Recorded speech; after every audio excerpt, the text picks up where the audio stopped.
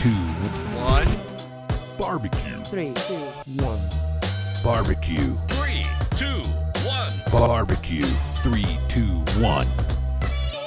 Welcome to episode 9 of Barbecue 321 Pitmaster Interviews. Today we are talking with Joe Pearce of Slaps BBQ in Kansas City. We talk about his start barbecuing in his backyard to competing in the Memphis and May World Championship barbecue competition earlier this year. Joe spills some of his secrets to sourcing and smoking the perfect meats, as well as how he's managed to run a successful barbecue restaurant with his brother. He's a treasure trove of barbecue wisdom, so sit back and listen up. You're in for a real treat. Episode 9, here we go. 3, 2, 1. Barbecue 3, 2, 1.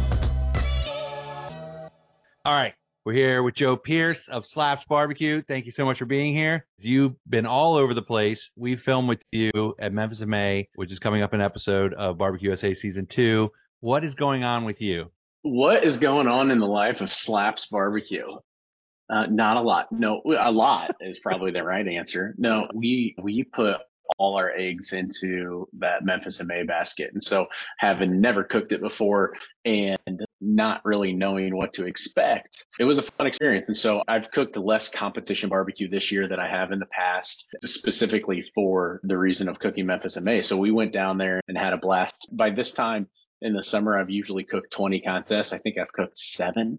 And out of those 7 KCBS comps, we've won one, we've RGC'd one, we've had 3 or 4 700s. Like, we're cooking really good right now, but we're just not in that rhythm of cooking 30 or 40 contests a year. But it's been really nice. It was really fun to go down and do Memphis, something completely different than what we normally do here in the Midwest. And it's been a fun summer so far. And we're starting to get back in. We got a couple big contests coming up soon. So we'll start cooking a little more and getting our feet wet again and seeing how we do. Yeah, let's back up. Let's back it up. So we shot Barbecue USA Season 1 with you at the Q-Latha Barbecue Championship. Yep. That was back in Season 1. A great episode. If you haven't seen it, Joe's birthday, and he pulled out a GC. That's on right. your birthday. Was I the only contestant to have ever won a contest? I think so. That's right. Still got that going for me. You guys thought I was a has-been. Who would have thought? I still got it. Now, we've got some other GCs, but that one was very special. In this season coming up, you're right. No one that of our main following teams has GC'd like you did. That was a great episode. So that was a lot of fun. And then we did the full season. We got picked up for another season. And somewhere in there, how did you and Michael decide to team up, come back in Season 2 for a Memphis and May barbecue showdown? Yeah, so we were texting that whole season. He was asking me about different competitors just to get a little insight on who they were, if they were any good. Should I eat their food? Should I not eat their food? For the most part, I told him to eat everybody's food. But we were texting during the awards of Memphis and May in 2022. And we were he was like, hey, Brad, final, get Blues Hog final. Like, they have a chance to win it. And then when they won it, they were like, oh my, we were both texting like, they freaking won it. That's awesome. Our friends of ours winning a whole hog. It's a big deal. It's the first time anybody's ever done that, cooking on hogs that they raised, on smokers that they made. It was a cool thing. And somehow we were both so jacked up, like excited, that we were like, hey, I said, here's a crazy idea. How about we team up and go down there and just destroy everybody? And we've teamed up. So the team up part happened. The team up part happened. But we did. We went from there and said, hey, obviously having an Iron Chef in your camp is probably not a bad thing. And I bring a lot of barbecue experience to the competition, barbecue experience to the table. And man, it was a match made in heaven. And Michael and I, we've been friends since we did Burgers Brew and Q back in the day, but with you guys filming at Slaps. And so we've just stayed in touch over the years and kept the friendship rolling. And it felt like a really good fit. And even when we were down there filming episode, it was everybody gelled really well. There wasn't too many chiefs in the kitchen, which can get hectic sometimes. Everybody knew their role, and we all had enough restaurant experience and chef experience in our background that we just fell into sync. And it did. It felt like a kitchen in that tent down at Memphis May. It was a lot of fun. It was a lot of fun. Talk to me about the lead up going to Memphis May, because you really did spearhead a lot of that. And you've never been to Memphis May before. The first time I experienced Memphis in May was this year. Like, we went down there And I was glad it was back down into the riverfront park there. I think it's Tom Lee Park is what they call it. So I was glad that I got the experience where it originally always was. And the lead up to it was, I wouldn't call it stressful, but it was more work than I've ever done for any type of barbecue contest ever. And logistically, we knew we were going to go down there and cook hog. I picked everybody's brain about what they do, these hog cooks do. And they said from the beginning, you want to have a presentation hog, you want to have an on-site hog, and then you want to have a finals hog. So we decided very early that we were going to go and cook 3 hogs. And it was a process for me, just sourcing the hogs, getting the equipment down there, getting the cooking apparatuses down there, like what were we going to cook on. And so it was from really, I would say from February to end of April. Like it was every day I was doing something to get ready for Memphis in May, whether it was a conversation with somebody or a phone call or making sure I had trailers lined up and transportation lined up, getting all the team members in line about what the plan was going to be. And then we went down and flew down to Memphis just for the cooks meeting, which was probably a little unnecessary, but a lot necessary for me who had never cooked it before. And so it was an eye opener of, okay, this is a bigger thing than just the normal KCBS barbecue contest. We had load-in times, we had specific ways to get in and out of the park. And when you're bringing 45-foot worth of equipment down and 3 smokers and then 2 trailers and 600 and 700 pounds of hogs, you got to logistically I felt like a trucking company for a little while. Like I was just sending out logistical plans to, okay, here's what we're doing. Everybody on the road, check your hours. Let's not get into OT here. It was more than we've ever done, but it was a blast to curate. It almost was what I call what I did down there. And it all came together really well. I think, man, the on-site stuff that we filmed and we got to do with the judges in there, I think is probably going to be some of the coolest on TV stuff that we've seen. It was a lot of fun. And from the decorations to the site to Michael and I talking, and it was a lot of fun. It was a lot of fun. And I didn't think it was going to be as much fun as it was. Like I knew Michael and I were going to be pretty good at it, but man, I absolutely loved that aspect of the whole contest. And it gets me jazzed up just thinking about it. Now, comparing that to American Royal, what's the differences between them? Because those are two those are like the Super Bowls of barbecue. Absolutely. For us, the nice thing about American Royal is it's 30 minutes from my house. Right. So you forgot something, you can always go back.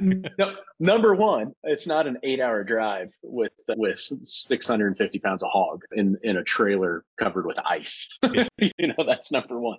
But you're really there's not that on-site presentation aspect to the American Royal. It's all blind box. So we're in our trailer, we're putting together a perfect 9x9 container of meat and sending it into judges, and they get to judge it accordingly. And so I think that on-site aspect to what Memphis in May does, where the judges come and physically sit in your site, like everything has to look right, everything has to be right. You take into account which way the wind's blowing, how much light's coming in, and what the table decorations look like.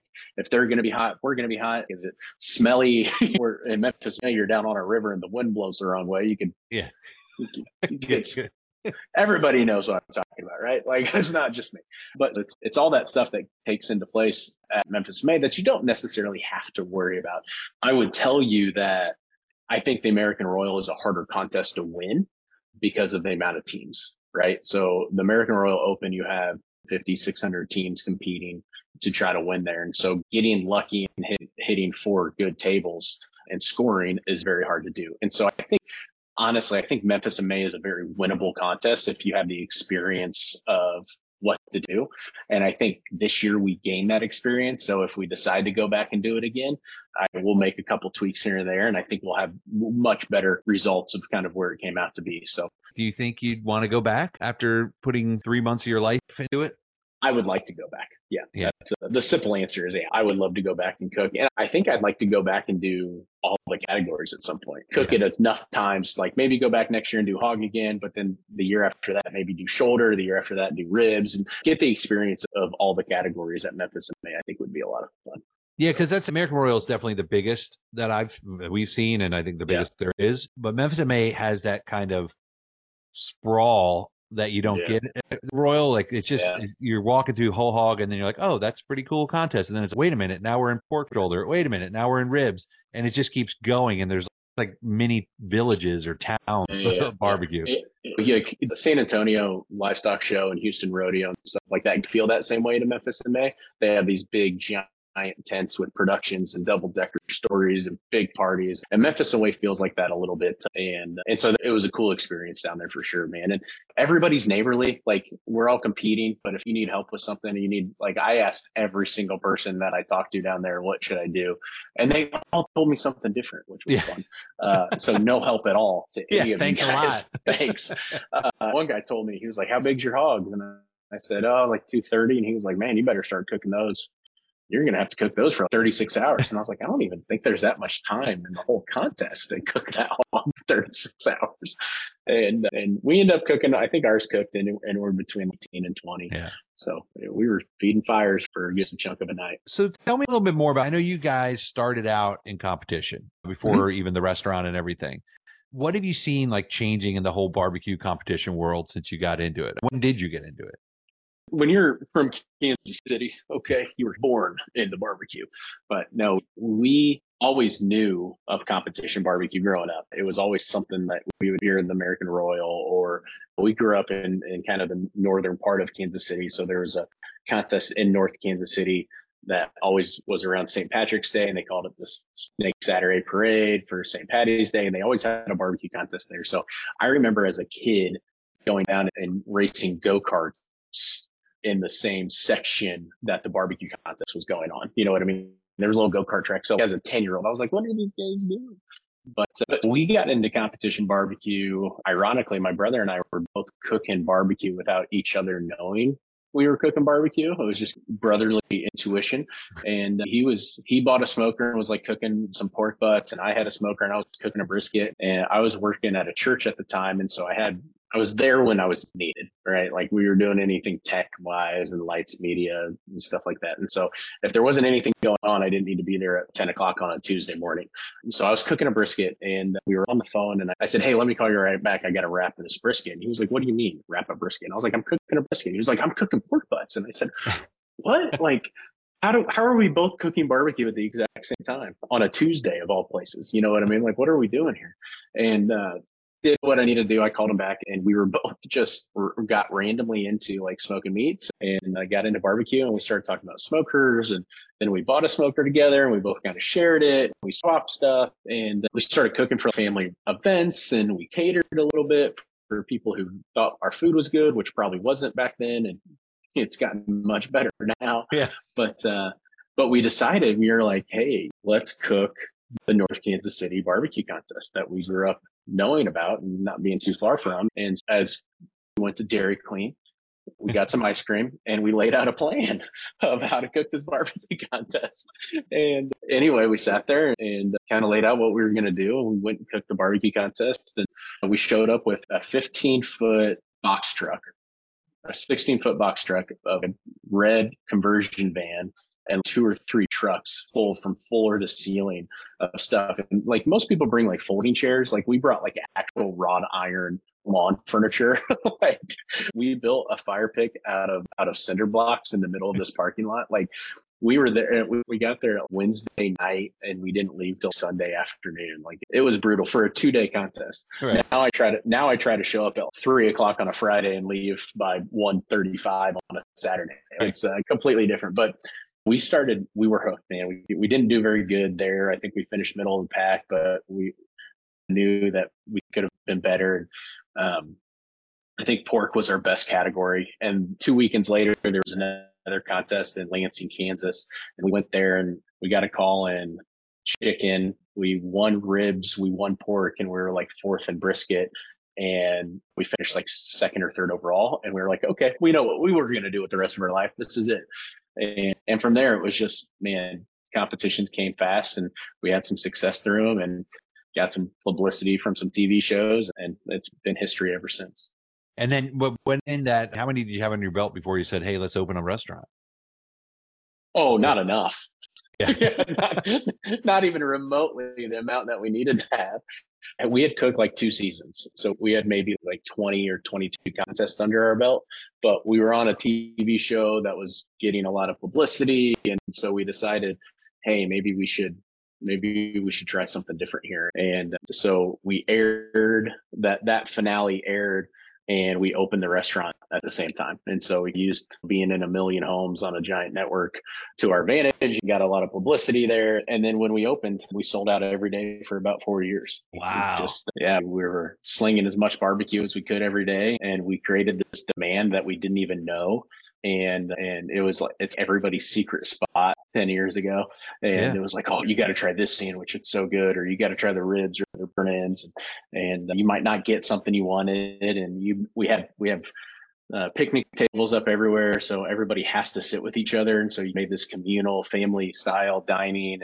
And we didn't know the cult we created, but we created this cult in Kansas City of, I say cultish, like nobody's drinking any Kool-Aid. Special Kool-Aid here. But we created this demand of people not being able to get our food when they wanted it. You know what I mean? And that just led to this frenzy of, oh, I got to try it. I got to try it. I got to try it. And next thing we're here, it's been 9.5 years and we're going pretty strong and doing pretty well, man. Doing pretty well. You guys are, like I said, when we came, so that was Barbecue Pitmasters that you were talking about, right? Yeah. So you guys were on Barbecue Pitmaster, opened the restaurant. And then we came to film with you guys for Burgers, Brew, and Q. Which was Michael's series there for a while.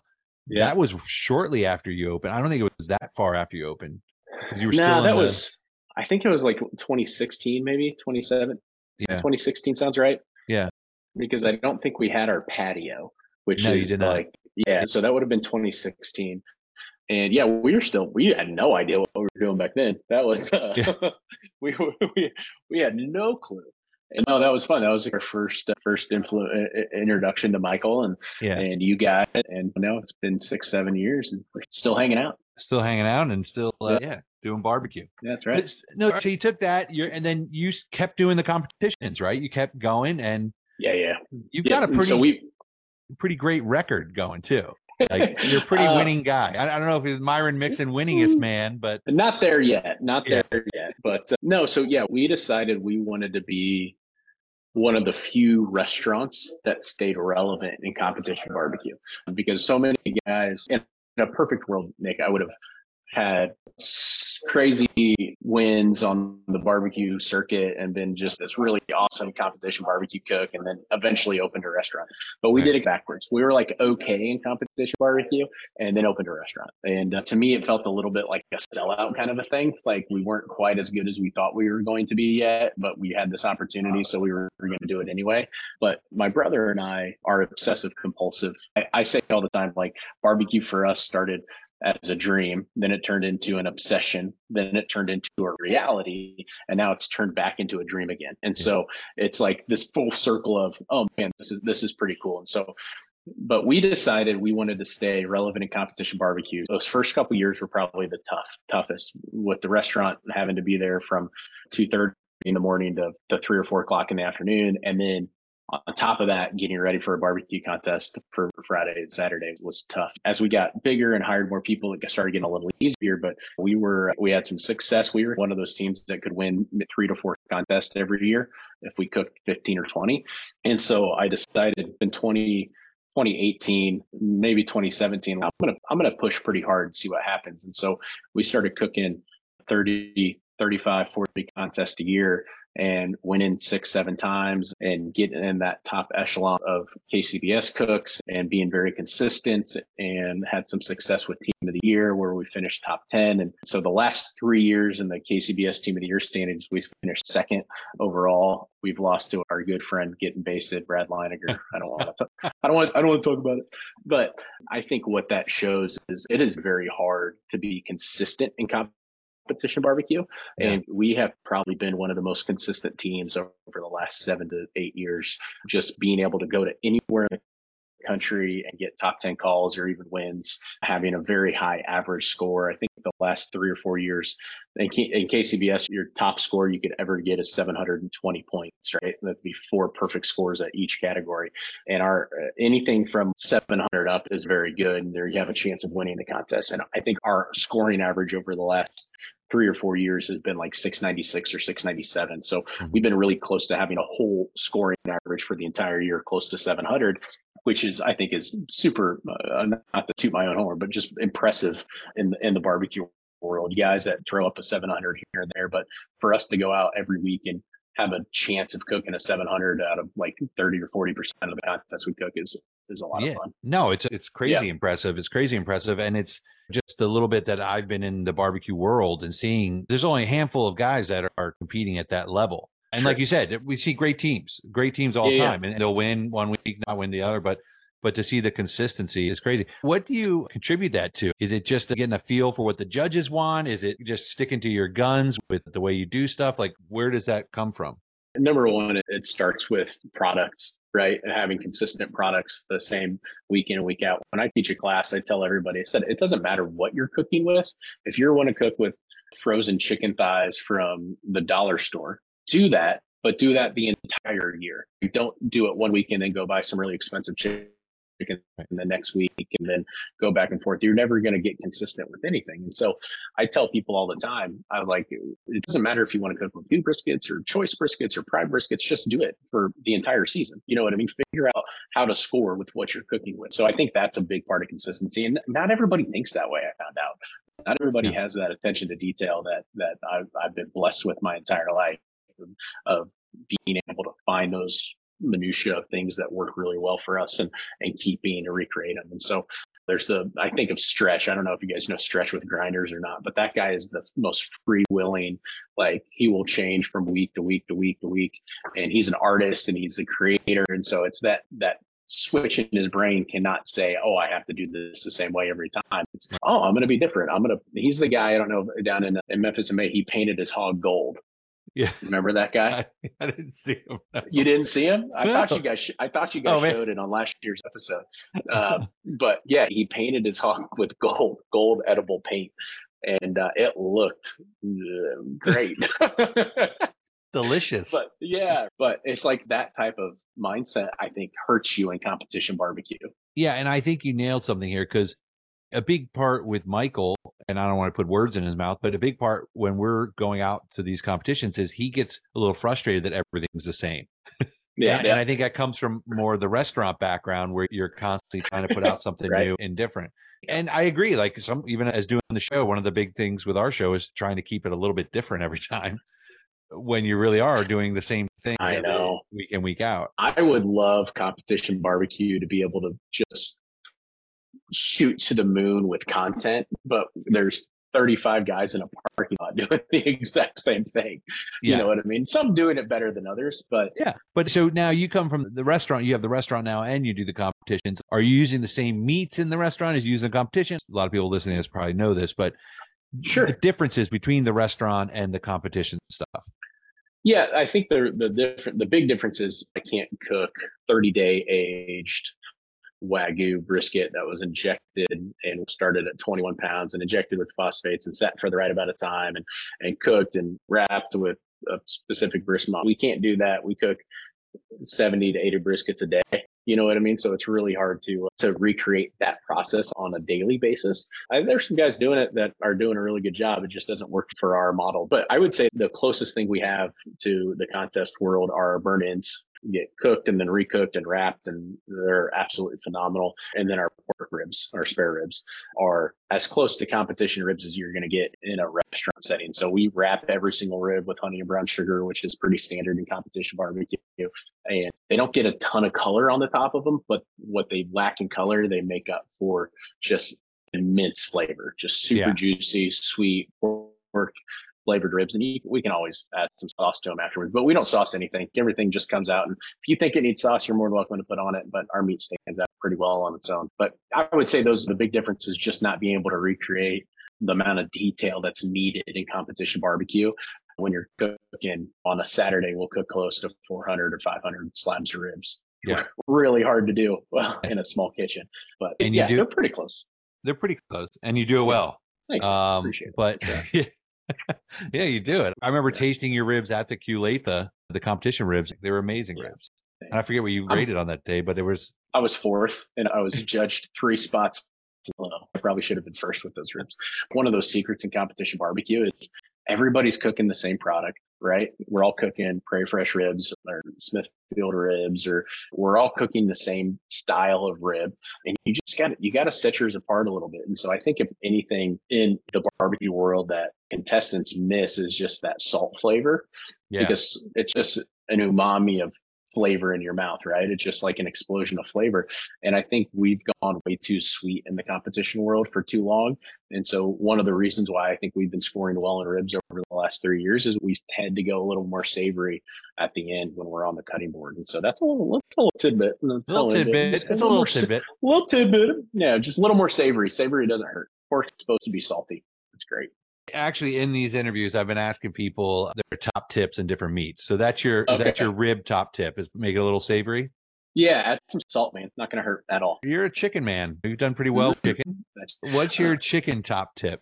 Don't be afraid to cook it. Like chicken, especially in the barbecue world, we're cooking chicken legs or chicken thighs. I know chicken says it's supposed to be done at 165 degrees. And for us, in the competition world, we're taking that chicken upwards of 195, 205 degrees. And so if you're just getting into competition barbecue, don't be afraid to cook that chicken to a higher internal temperature. And you'll be quite surprised about how it turns out. Those chicken thighs are resilient. The chicken legs are resilient. And you can really hit those pretty hard with some heat. Have you journeyed out of KCBS and done any of the CBA stuff, like the half chicken? So I haven't done it with CBA, but I have done some IBCA contests. And we've gone down and cooked World Foods, and we've done a couple of IBCA contests where we've done half chickens, and that's a complete, don't ask me, I don't know. But I cooked the half chicken. I thought it was pretty good.